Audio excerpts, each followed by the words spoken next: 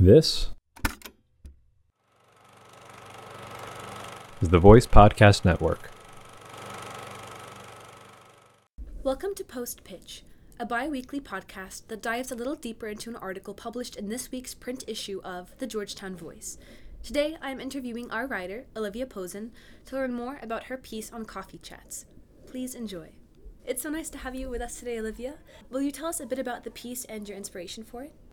Well, hi, thank you so much for having me. It's so lovely to be here. I wrote a piece for the next issue coming out called The Curse of Let's Get a Coffee, How Networking Has Corrupted Our Friendships.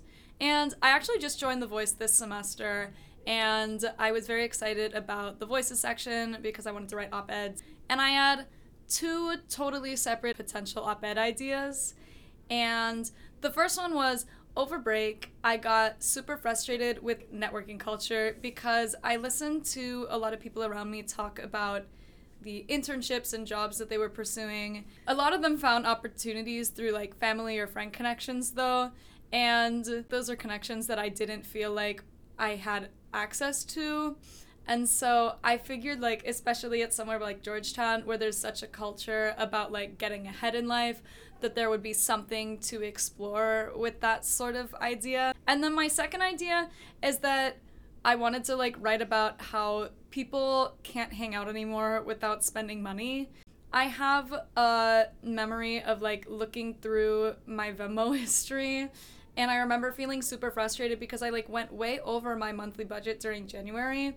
And most of it went to meals when I was like catching up with high school friends. I just felt like the way that people wanted to spend time with you and like figure out what was happening in your life was they would just ask you like, hey, do you want to like get a coffee or get dinner or get brunch or something like that. And so I ended up spending so much money. And I remember complaining to my mom about it and being like, I feel like every time I go to hang out with someone, I have to like spend $20 on pasta in order to like catch up.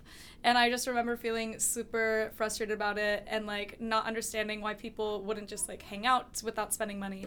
I don't want to like throw my friends under the bus with any examples because to be honest, I had like a lovely time going for brunches and like hearing about the lives of my friends. It's more just like the format that we've been influenced to do has become like draining. So I was at a Voices meeting and someone connected the dots for me and mentioned how like going on coffee chats and meals almost felt like networking.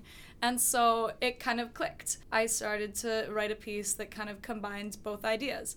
So I ended up writing about how coffee chats are a form of new networking that we do in order to like keep people in the loop. It's not necessarily like using people as an opportunistic leap to get somewhere else.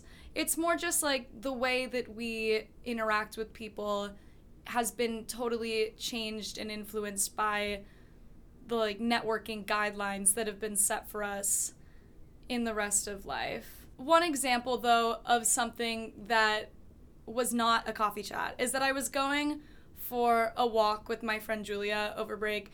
And she's a grade above me, and so maybe she's like a little more removed from the necessity to catch up with high school people. But we were going for a walk, and she talked to me about trying to hang out with high school friends or even college friends, and they'll name drop people from elsewhere that are like relevant to their own personal stories. And that's awesome and super important, but she mentioned how like it was really hard to try to keep up with the loops that everybody else was in. She felt as though sometimes it was like not entirely worth her energy. I honestly feel like that is totally fair.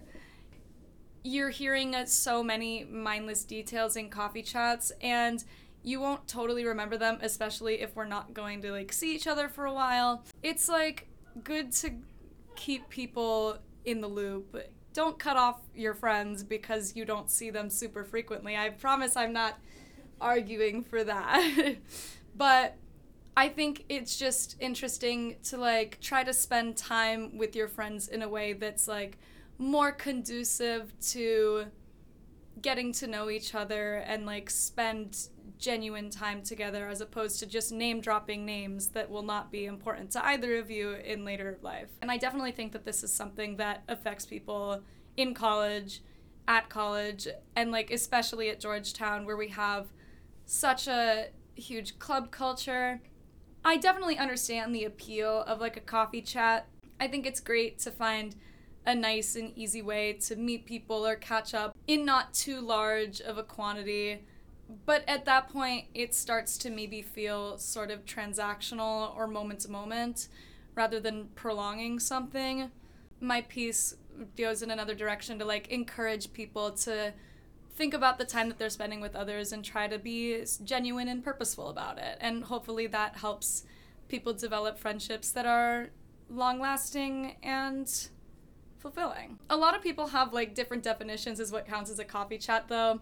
I was talking with my lovely podcast hosts before this, and Jillian was talking about how she has a friend who she'll catch up with for like 3 hours once every year.